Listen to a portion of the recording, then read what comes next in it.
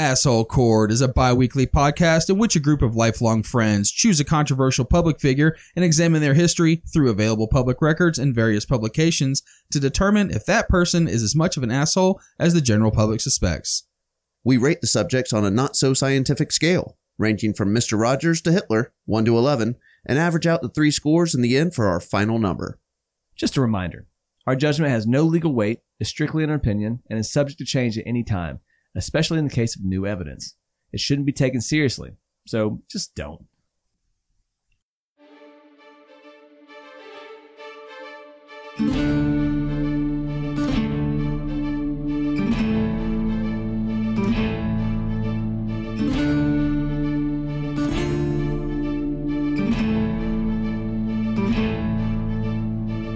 If you've been watching the news lately, you've likely seen numerous statues being toppled by angry protesters.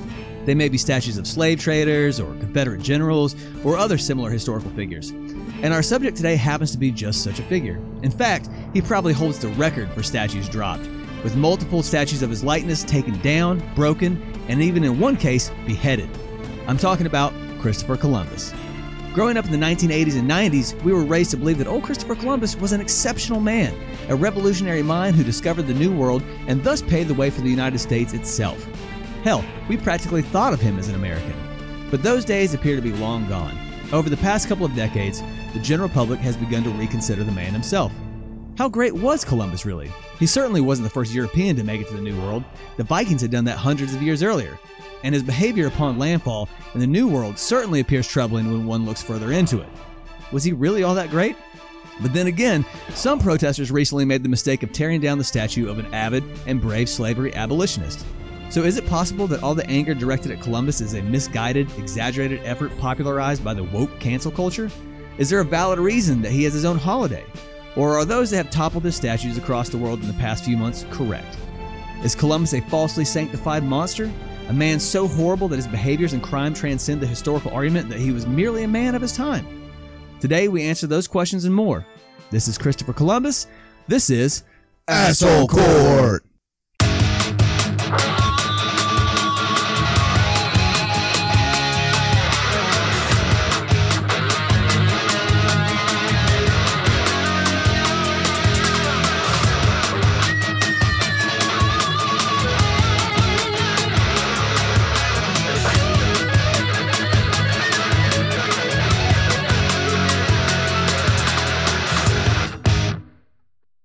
Okay, guys, so preliminary scores.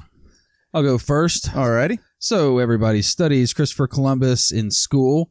You learn about how he sailed the ocean blue in 1492. That's right. Yeah. We've definitely come to realize he never landed in America or the United Not in States. North America. Not pretty much Central and the islands and things like Caribbean, that. yeah. You hear the backstories about some of the dirty things I'm sure we'll get into, but keep it short and sweet. I'll be very interested to see some of the details that we learned today. I'll go preliminary of a 6.0 for Christopher Columbus. for Randy. And Buddy, what you got? All right. So, of course, you learn about Christopher Columbus back in like 4th grade. Yep. As, 3rd, 4th grade, you start learning about him. And yeah, like Randy had talked about, you think that he like pretty much just sailed right on into like Virginia or somewhere around there and started up a settlement. It does feel that way. But no, it's not like that at all. I don't remember hearing many stories about him being an asshole back in elementary school, but I do seem to recall stories about, like the blankets that the disease-ridden blankets maybe that they would give to some of the locals and stuff like that. And I don't know if maybe I'm crossing that with the Indians. I think that was a later on in time, but it's just sort of a general consensus about how we treated the natives. Yeah, exactly. So I don't know if he was at the head of all of that or if it just happened by proxy and stuff like that. So I'm going to go a little bit light on him from the jump. I do think that he had to be a little bit of an asshole to be able to get what he wanted and do what he wanted to do. So I'm going to give him a 6.5 off of the rip. Okay. And I selected the topic. I know a little bit about him. The research helped me discover more, but I'll go back with and say, I'm just for the sake of this conversation, I'm going to score him at a 5 because when I was growing up, I felt that he was probably a pretty good dude, but wasn't perfect. So yeah, sure. There you go.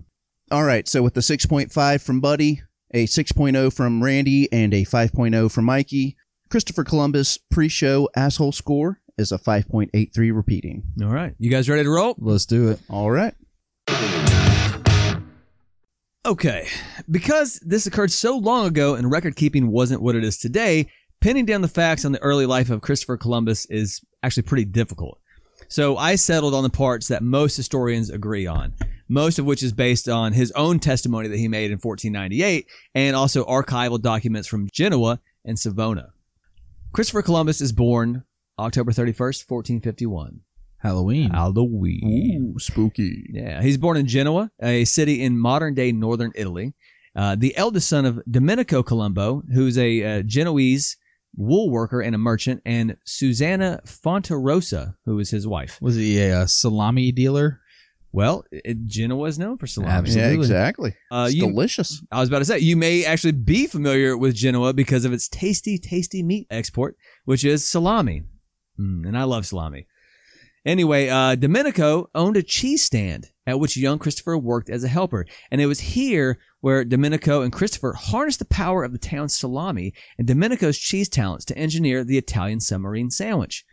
I'm just kidding. If that were true, I would immediately remove at least 2 points from Chris's asshole score because the Italian sub is a gift to mankind. According to Columbus... What were they making, like charcuterie boards over there on the side? I think so, high-end shit. Dried meats. Yeah. I mean, that's always... Aged cheeses. There was no refrigeration back then. Nah. So, according to Columbus, he went to sea at the tender age of only 10. But around 18 or 19 in 1470, his family decided to move to Savona. His father, Domenico, took over a tavern, but Christopher took employment as a sailor on a Genoese ship hired in the service of René of Anjou to support his attempt to conquer the Kingdom of Naples. The thing to remember here is that at the time, there was no United Italy. The area was basically a conglomerate of tiny nation-states that were almost perpetually at war. Florence was the most powerful of these states, and they were run by the Medici dynasty, who, interestingly enough, created modern accounting. Interesting. Oh, wow. Yeah. They started banks. Thanks, guys. Yeah. And I wonder if, the Sicilian culture of Sicily was one of those independent nation states and kind of its own deal back then. And that's why you get a lot of that nationalistic pride coming out of Sicily. Sicily, there was Florence, there was Venice. There was, of course, Genoa and stuff like that. But they were all individual nation states. In fact, if you really get into it, that's where Machiavelli's book, The Prince, comes out of, is that entire space. So it's actually all through your body. That's right. Blows like a 12-gauge shotty. Tupac actually was a court jester for the Medici in Florence. No, but it really actually is a very super interesting piece of history because, like I said, the entire modern world of banking originates from the Medici in Florence. So the Rothschilds were like, man, those Medici guys really know what the fuck's going on. They invented, it's crazy to think about. It's like the thing where you think about, the chocolate chip cookie seems like it's always existed. Sort of the same thing here where they invented double entry bookkeeping. And that was like a big fucking deal. And that's where you come from. So now, like I said, he went to war or whatever. I don't know how the campaign turned out. There wasn't much I could find about it. But I do like to imagine that a young Christopher Columbus got stabbed in the ass by a guy in one of those ship-to-ship pirate battles. So I'm by going... a bayonet? Yeah. I was like, I'm just going to go ahead and say that it definitely happened. Christopher Columbus took a dagger to the ass in brutal hand-to-hand combat with a Neapolitan soldier named Wario. It's a me! That's it. Following his vicious ass stabbing by the evilly mustachioed Wario, Columbus recovers and begins an apprenticeship as a business agent with 3 important Genoan families, the Centurions, De Negros, and Spinola families. In May of 1476, he once again joins an armed convoy. Now, this time is to ensure the safe passage of valuable cargo from Northern Europe. You know where they were shipping? They didn't Spices, say. Maybe? Probably something like that. But they said that during this time, it's assumed that he actually landed at a certain point in Bristol, England, and Galway, Ireland, and possibly even went all the way up to Iceland, although that is disputed by some historians. Another arguable occurrence during this time also takes place in 1476, and that's, according to some, Christopher Columbus is on board a ship that is attacked by pirates off the coast of Portugal, Cape St. Francis to be more precise. The ship is sunk, and Columbus manages to find like a nice chunk of shipwreck that he uses to swim back many miles to the shore of Lisbon. Old Leonardo DiCaprio style. I was just about to off say of something about Titanic. Yeah. But he made it. Yeah. Yeah. Yeah, he didn't. Well, he freeze didn't to have death. Rose there to, like, be a bitch about it, not she said, share. I'll never let you go. As she lets him go, it's one of the dumbest things I've ever seen. It's supposed to be the like emotional apex of the story, and I remember watching it, I was like, she just let him go. That's what I'll never let you go, as she breaks his icy hand off of hers and he sinks below. And what's funny is someone on the internet, of course, did a actual like a breakdown that there was plenty of room for Jack to be on that door. I saw there was like 9 different positions they could have laid in. Yeah. Oh man. So yeah, he swims all the way to Lisbon. Again, some people say this happened, some people didn't. Caught a fish this big. Exactly, dude. Luckily for him, he happens to run into his brother Bartolomeo in the city of Lisbon, and they hang out together. They go to sporting events, strip clubs, and weekend camping expeditions. Bros for life. They get matching tattoos after a heavy night of drinking. Live, laugh, love. That's right. Yeah, it was probably the Italian version. Actually, they got their family crest over an Italian sub. I was going to say maybe that anchor on their ass tattoo or on their arm, maybe. That's what you got to get. Yeah. Ship sail love. Yeah. Just ship fuck. So funny side note, Christopher Columbus's name in Italian is Cristoforo Colombo. Mm-hmm. And if you've ever seen National Lampoon's Vacation, where Clark Griswold has to get off the highway, I believe he's in St. Louis. East St. Louis. Yeah, he's in St. Louis, and he pulls into a real seedy part of town, and he asks the guy, "Sir, do you know how to get back to the highway?" And he looks at him and says, "Who I look like? Christopher Colombo?" Man. One of my favorite lines It ever. is, and we constantly use that line whenever we say Christopher Columbus. So I had actually a really hard time writing this because I kept wanting to say Christopher Colombo, but no, it's Christopher Columbus. Actually, his name's, they're not even sure if that was like really his name. That's Yeah, it has so a bunch of different pronunciations depending on what language you look at. Yeah. But obviously his brother and him didn't, go to strip clubs and get tattoos. In actuality, both were employed as chart makers, although Columbus actually principally remained a seagoing entrepreneur.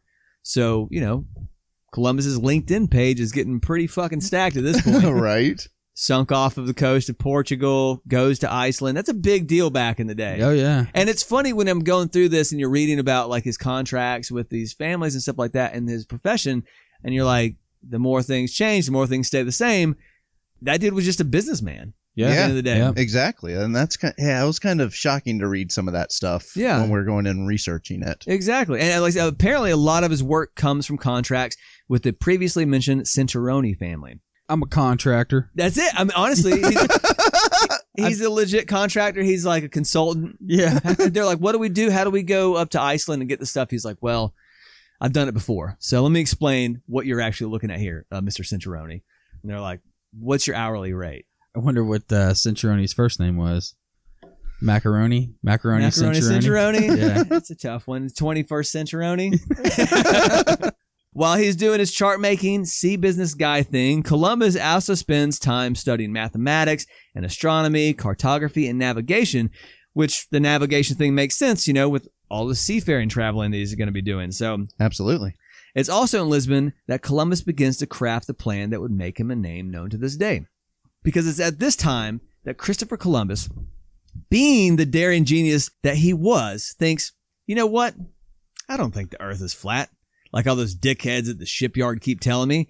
I don't think I'll fall off the edge of the earth if I sail west. And I definitely don't think there are fucking sea dragons waiting for me at the edge of it when I do. I'll probably just go all the way around and land in Asia, which is like totally dope because that's where all the valuable trade shit is anyway.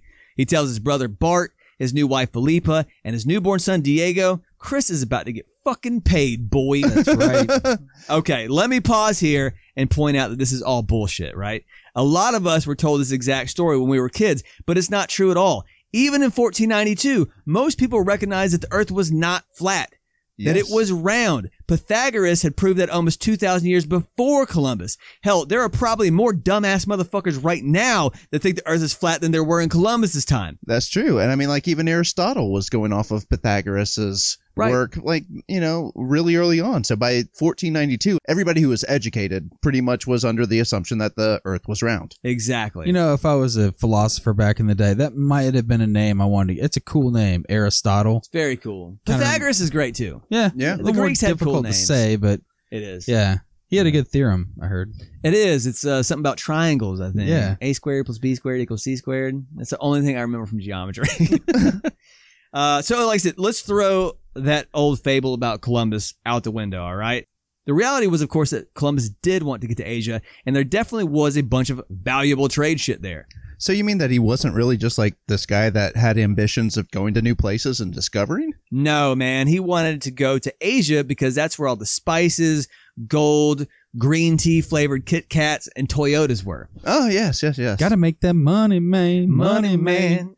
But at the end of the 15th century, it was nearly impossible to reach Asia from Europe by land, mostly due to the long distance, arduous conditions, and bandits, which are land pirates, basically. Land pirates. That's right. And though the Portuguese had found a bit of a solution by sailing all the way around Africa, it wasn't really all that practical of one anyways. The ocean gets very angry at the tip of Africa, south of the Cape of Good Hope.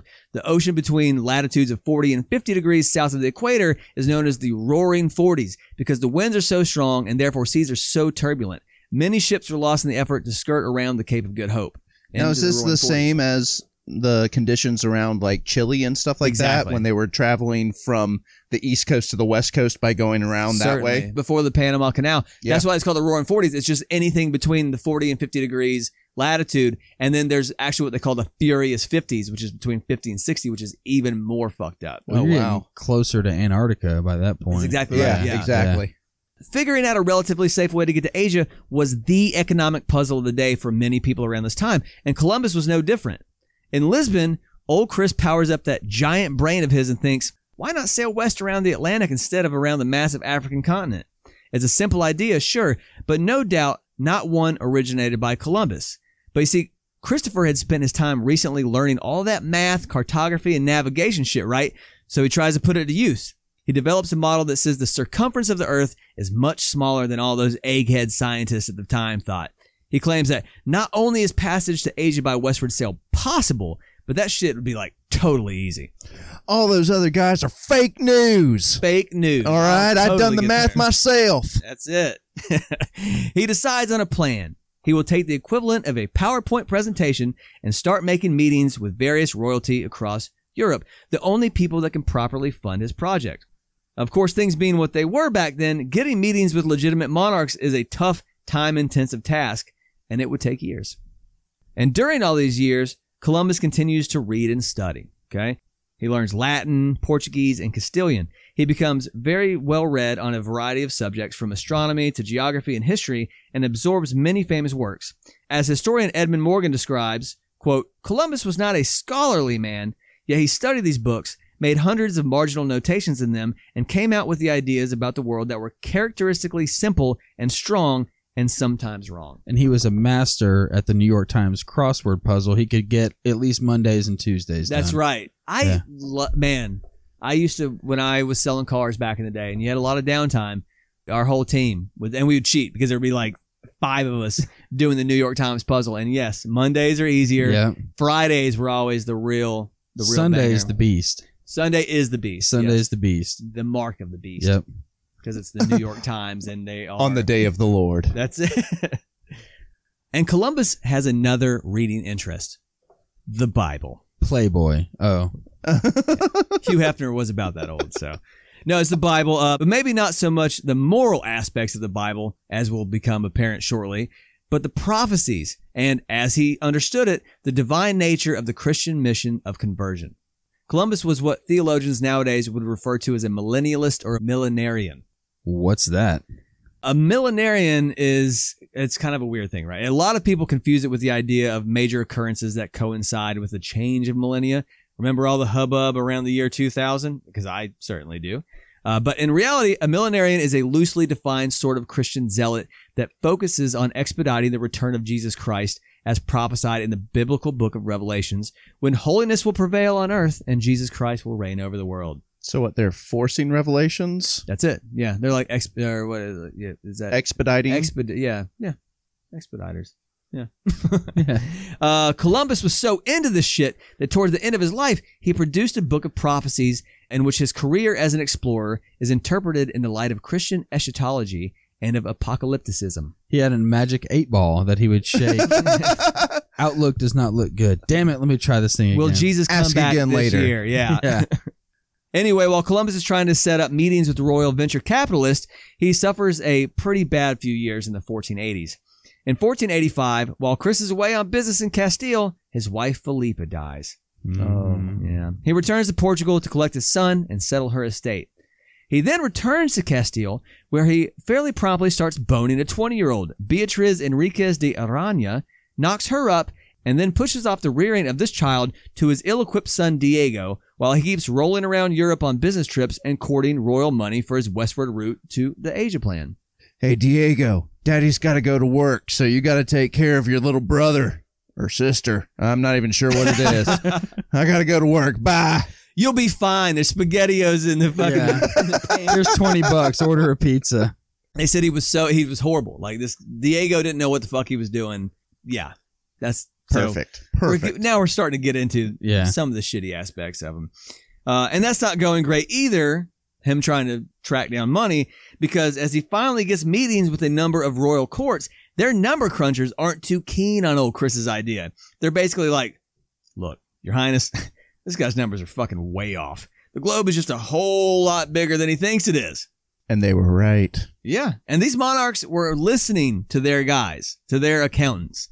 They're scientists. So Columbus gets a string of no's from royal courts from Portugal, England, France, and actually Spain as well. But ultimately in Spain, Columbus finds a more sympathetic audience in King Ferdinand and Queen Isabella. That's right. But that's actually a little bit simplified as well. Because the reality is that he was turned down at least twice by Ferdinand and Isabella. They were also listening to their experts. And they were all saying, you know, dude, this guy, his math is wrong. It's way further away than he thinks it is. So what did he do that actually caused the tides to turn? Exactly. And what did change is that even in the 15th century, the rule was, it's not what you know, It's it's who who you you know. know. Columbus, you see, had the luck of having befriended the Spanish treasurer Luis de Santiago. They spent the summer of 1491 hanging out at Santiago's estate. Did they have sex? Who knows? It was But- the summer of 1491. But because I can speculate without consequence here, I'm going to say they probably had sex. Yeah, I'm going to say that they did too. He was just young and experimenting. That's it, you know? The convention of homosexuality was viewed differently back then. It was more or less like a handshake between good old friends. A blowjob's not a blowjob in jail. That's Anyways, Santiago, who had been one of the Queen's most trusted confessors, is fresh off a solid bro sesh with Columbus and gets in the ear of the Spanish monarchs, and they're finally like, fuck it. Give that dude a little cash and let's see what happened. What do we got to lose? Exactly. What can it hurt? Well, if you're an Arawak Indian, turns out it can hurt a lot. Yeah. Oh, yeah. So they do, and now we're into the meat of why Christopher Columbus might be considered a giant asshole. As you mindlessly scroll on your phone while waiting in line for coffee, like us on all your favorite social media platforms. Find us on Facebook, Twitter, and Instagram at AHC Podcast. Thanks for the support. Now, back to the show. In 1492, Columbus sails the ocean blue, and as it turns out, his math was wrong. The only thing that saves him from a mutiny is that there's like another fucking continent on the way to the one he was trying to get to. Details. Yeah.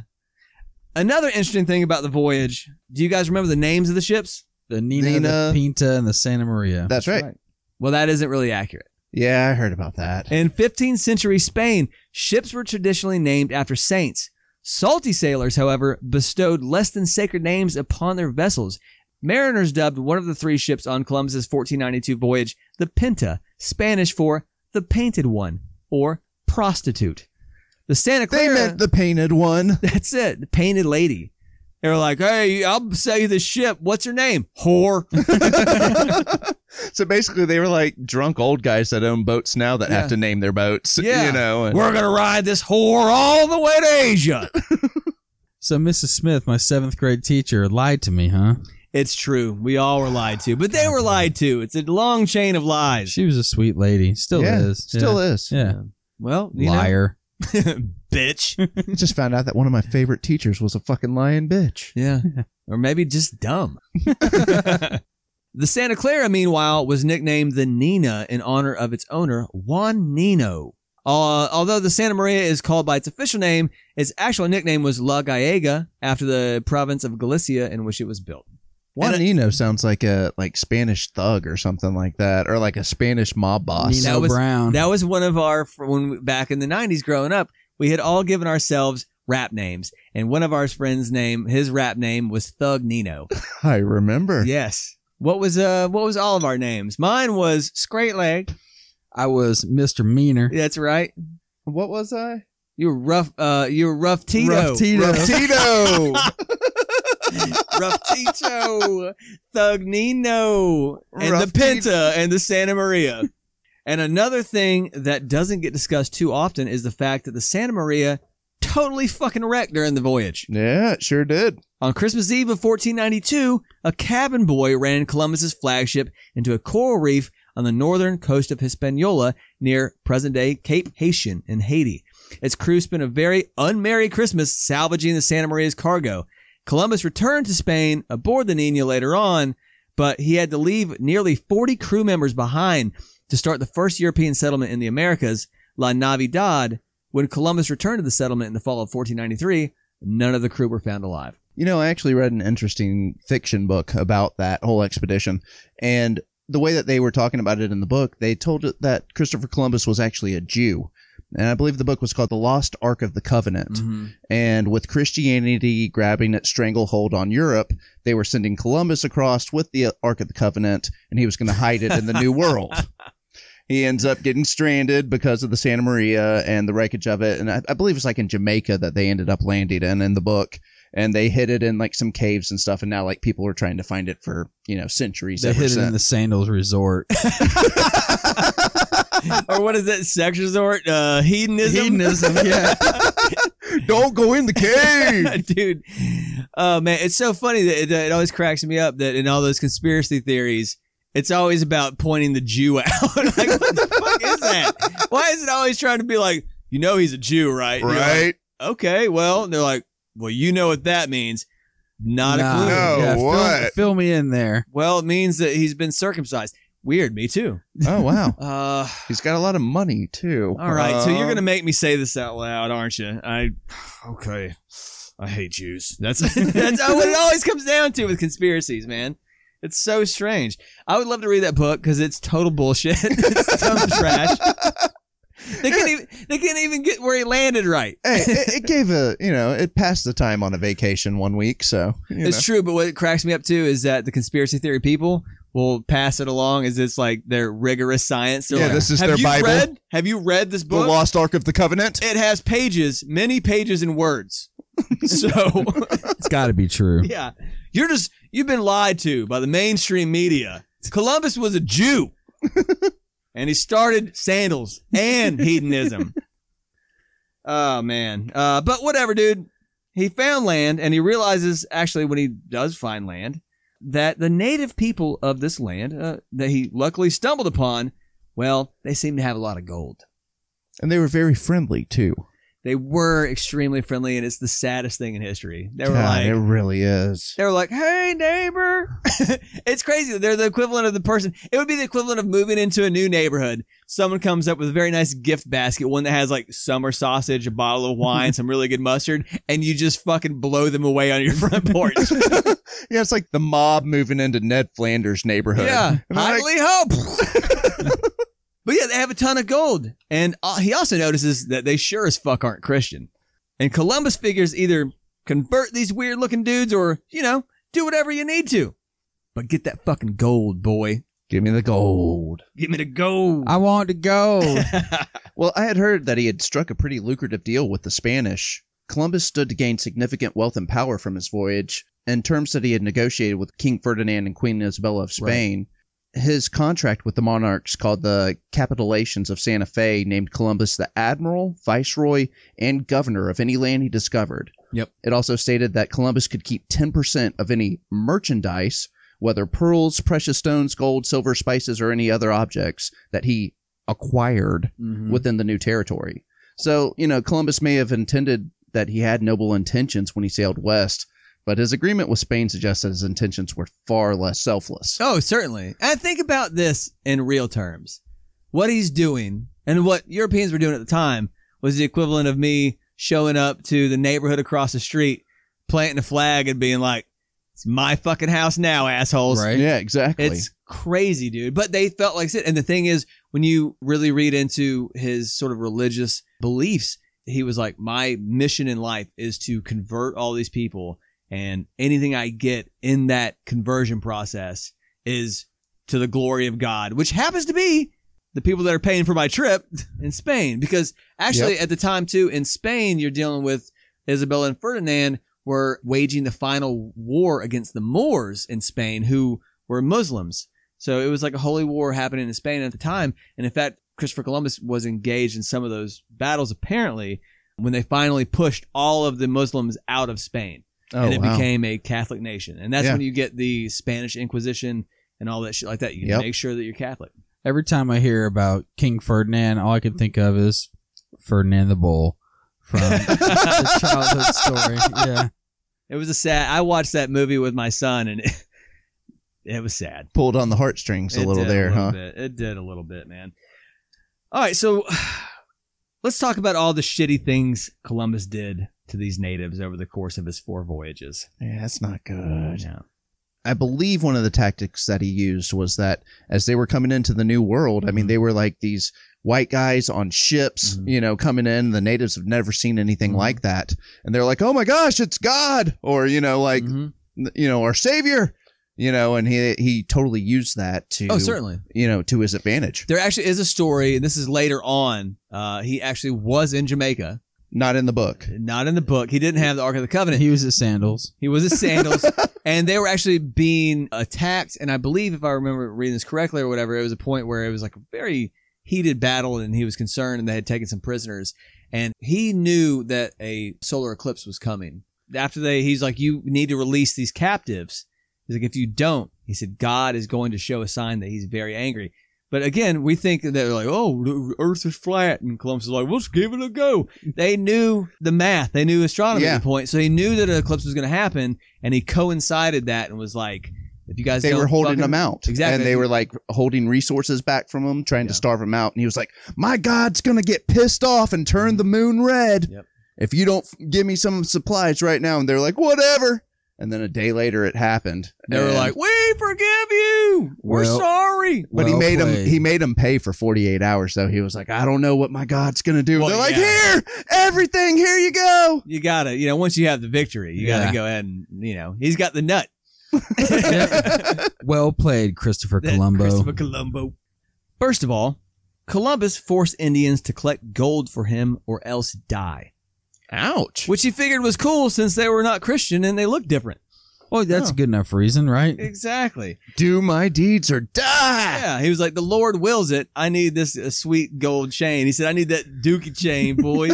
I need that chain of the Santa Maria around my neck. That's it. It's my medallion. He said, I got that Jesus piece.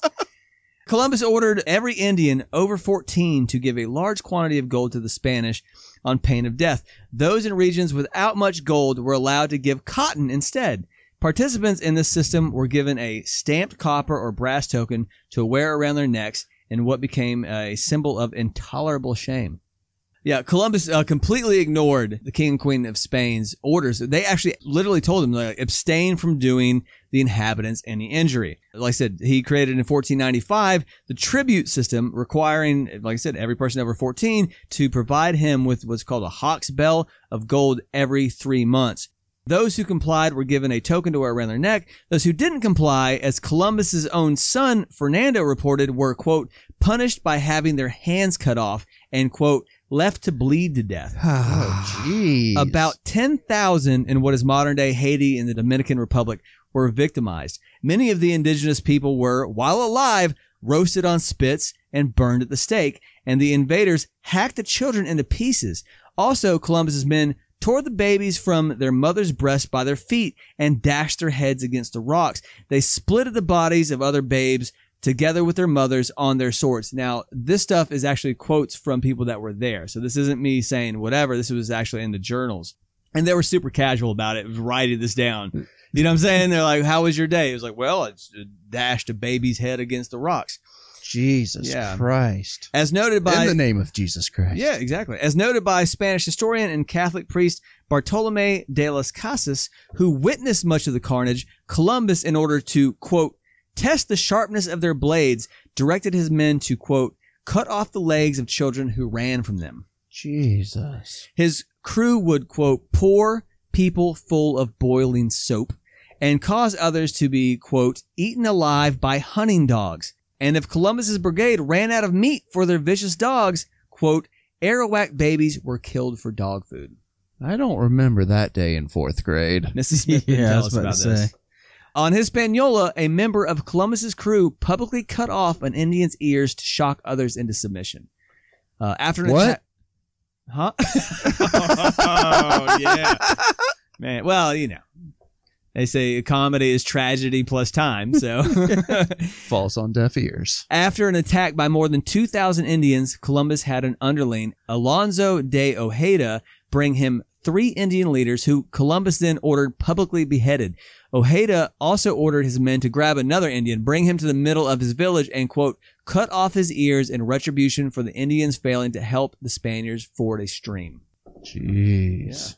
Yeah. Nice Oregon Trail when you pay the Indian to help you ford the river.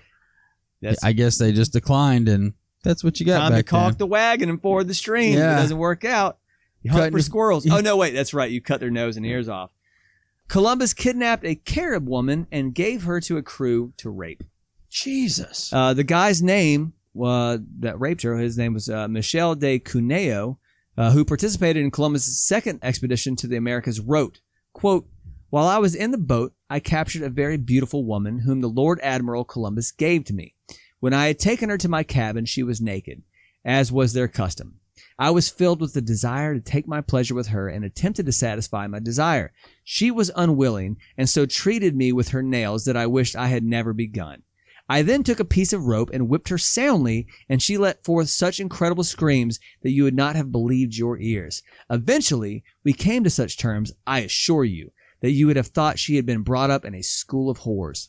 Oh my God, dude. It's pretty hard in the paint. Not a lot of jokes to be made at this point. Jesus. But this is asshole court. Yeah. This is Wow. the evidence. Columbus kidnapped and enslaved more than 1,000 people on Hispaniola. Columbus ordered 1,500 men and women seized, letting 400 go and condemning 500 to be sent to Spain and another 600 to be enslaved by Spanish men remaining on the island. About 200 of the 500 sent to Spain died on the voyage and were thrown by the Spanish into the Atlantic.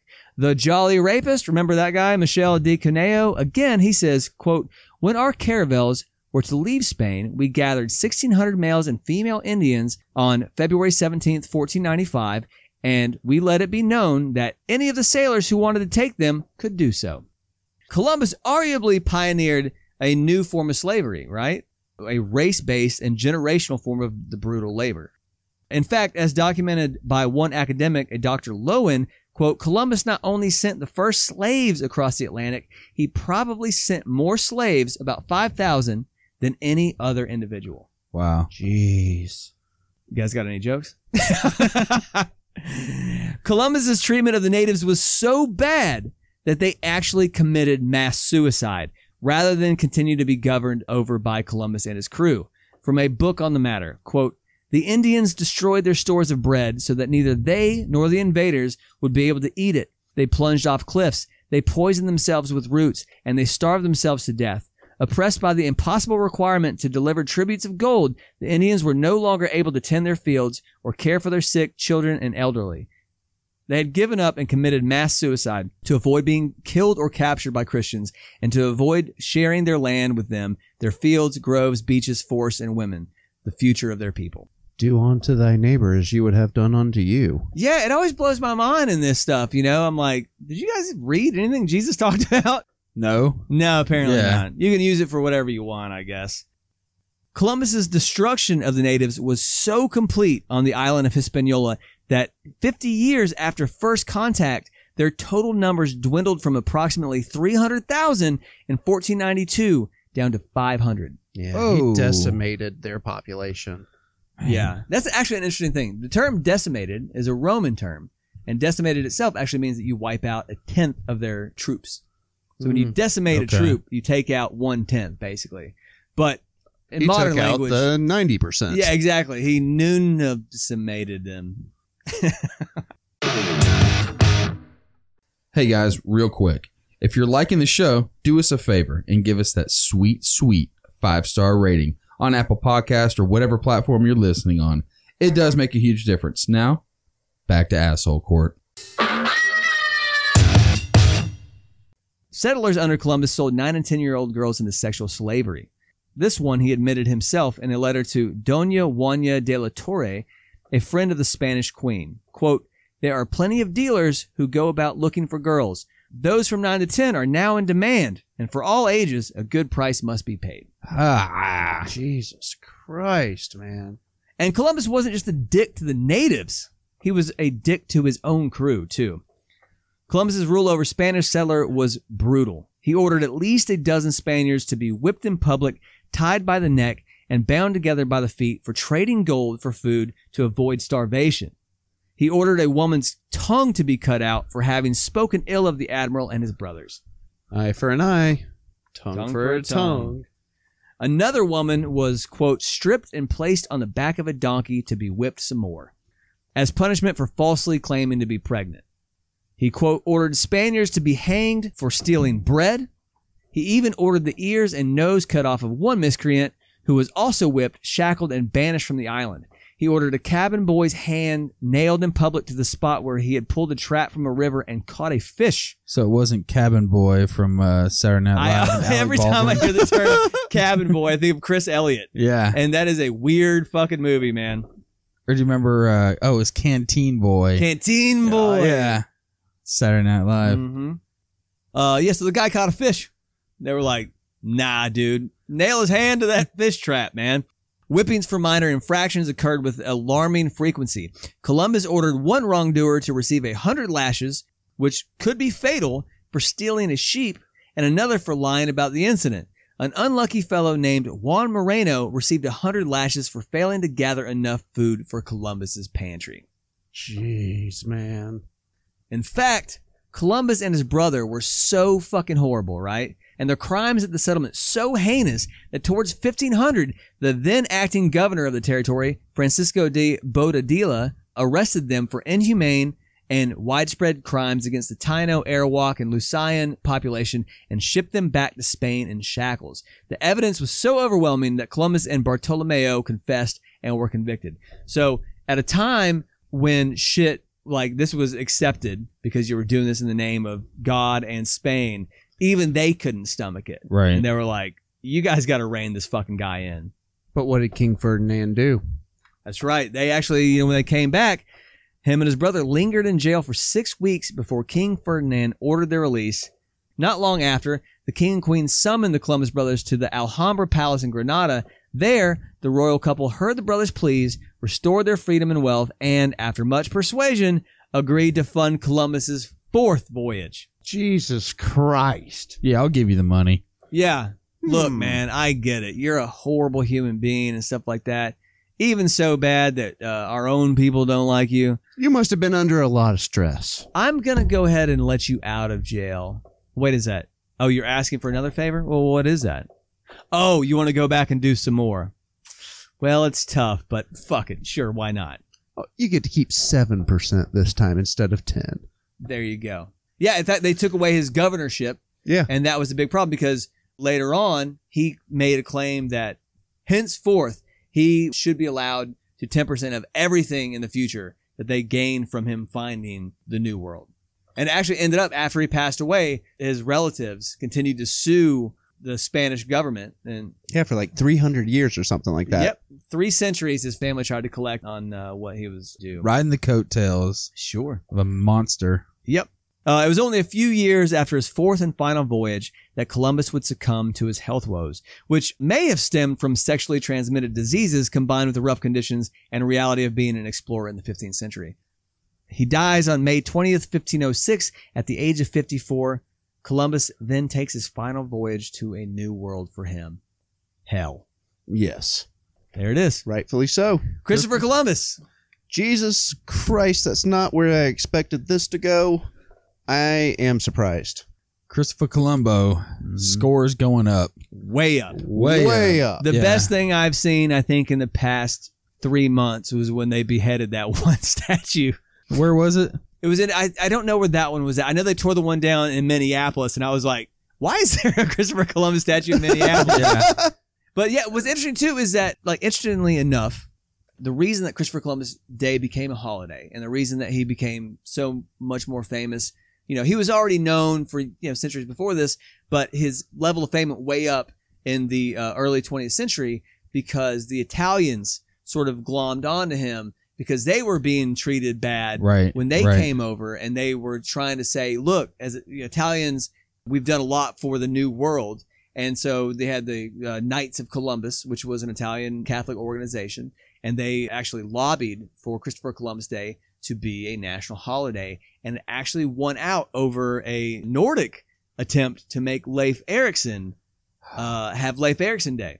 Yeah, it was, even though the United States commemorates Columbus, even though he never set foot in North America mainland, with parades and federal holiday, Leif Erikson Day on October 9th receives little Right. fanfare. Yeah, and he was definitely the first European to come over. Yeah, he hit, like, Canada 500 years before Columbus even started sailing. It's at Newfoundland. Yeah. Sounds like they're going to take away Columbus Day. They should. They're talking about it. Yeah. I I mean, should. Think about it. Like, we just heard all this shit. It's Yeah. a travesty, dude. Like, there's a certain point where I get it, where everybody, like I said, talking about like, oh, cancel culture.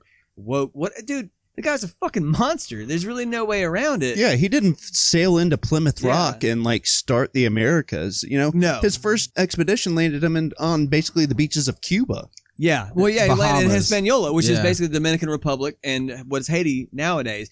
So I always, because there is a backlash for people saying like, no, you guys are over exaggerating how bad of a person he was. But all of these quotes that I read earlier are contemporaneous reports. They were from people that were actually on these voyages, which makes them significantly more accurate. Yeah, sure. so this isn't a post historian facto. going back. This is Yeah. actual firsthand. Firsthand reports. Yeah, 100%. And so if you are one of these people that are trying to defend Columbus and make a big deal about it, at this point, knowing what you know now, or what you, if you're listening to the show, what you know now, like, you're either an asshole yourself or you're just ignorant. You don't know anything about what this guy actually did. Right. You're just believing the story that we were told in 3rd grade, that some dude with a cod piece and cool puffy pants fucking figured out the world wasn't flat. All of it's a lie.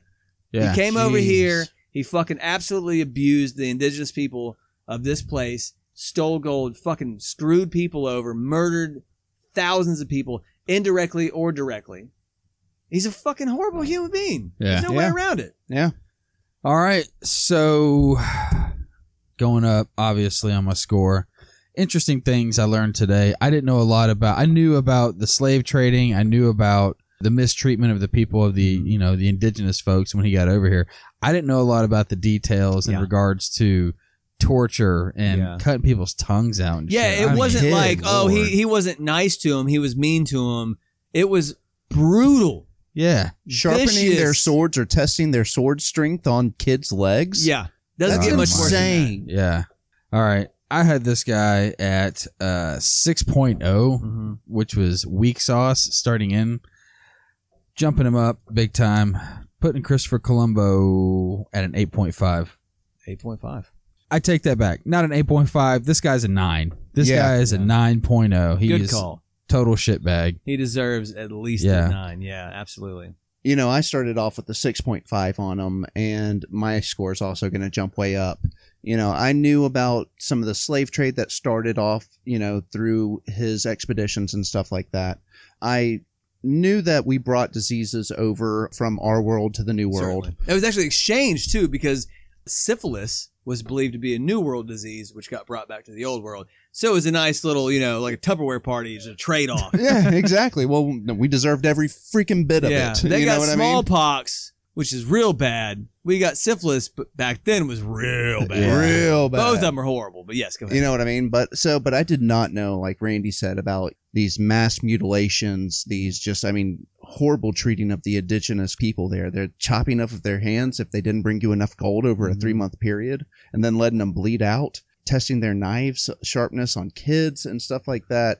What was it? His first mate said that he basically gave him an indigenous woman just to do with what he wanted to. Yeah. And that guy seemed like he wrote about it like it was an afternoon. He was like, I went after this animal and me and this tiger sparred a little bit, but I beat it into submission, at the end of the day. And that's, so, I mean, I started off with a 6.5, but I actually might be jumping up to the highest score I've ever given anybody on this show. And I'm jumping up to a 10.0 for Christopher Columbus. I was about to say, because I was like, drum roll, please. This is our first 10. Yeah. I'm going to give him a solid 10. Yeah. There's no fucking way that I could give him any less. He is arguably the originator of the Atlantic slave trade.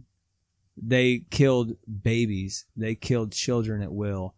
They wiped out an entire fucking island of people from 300,000 to 500.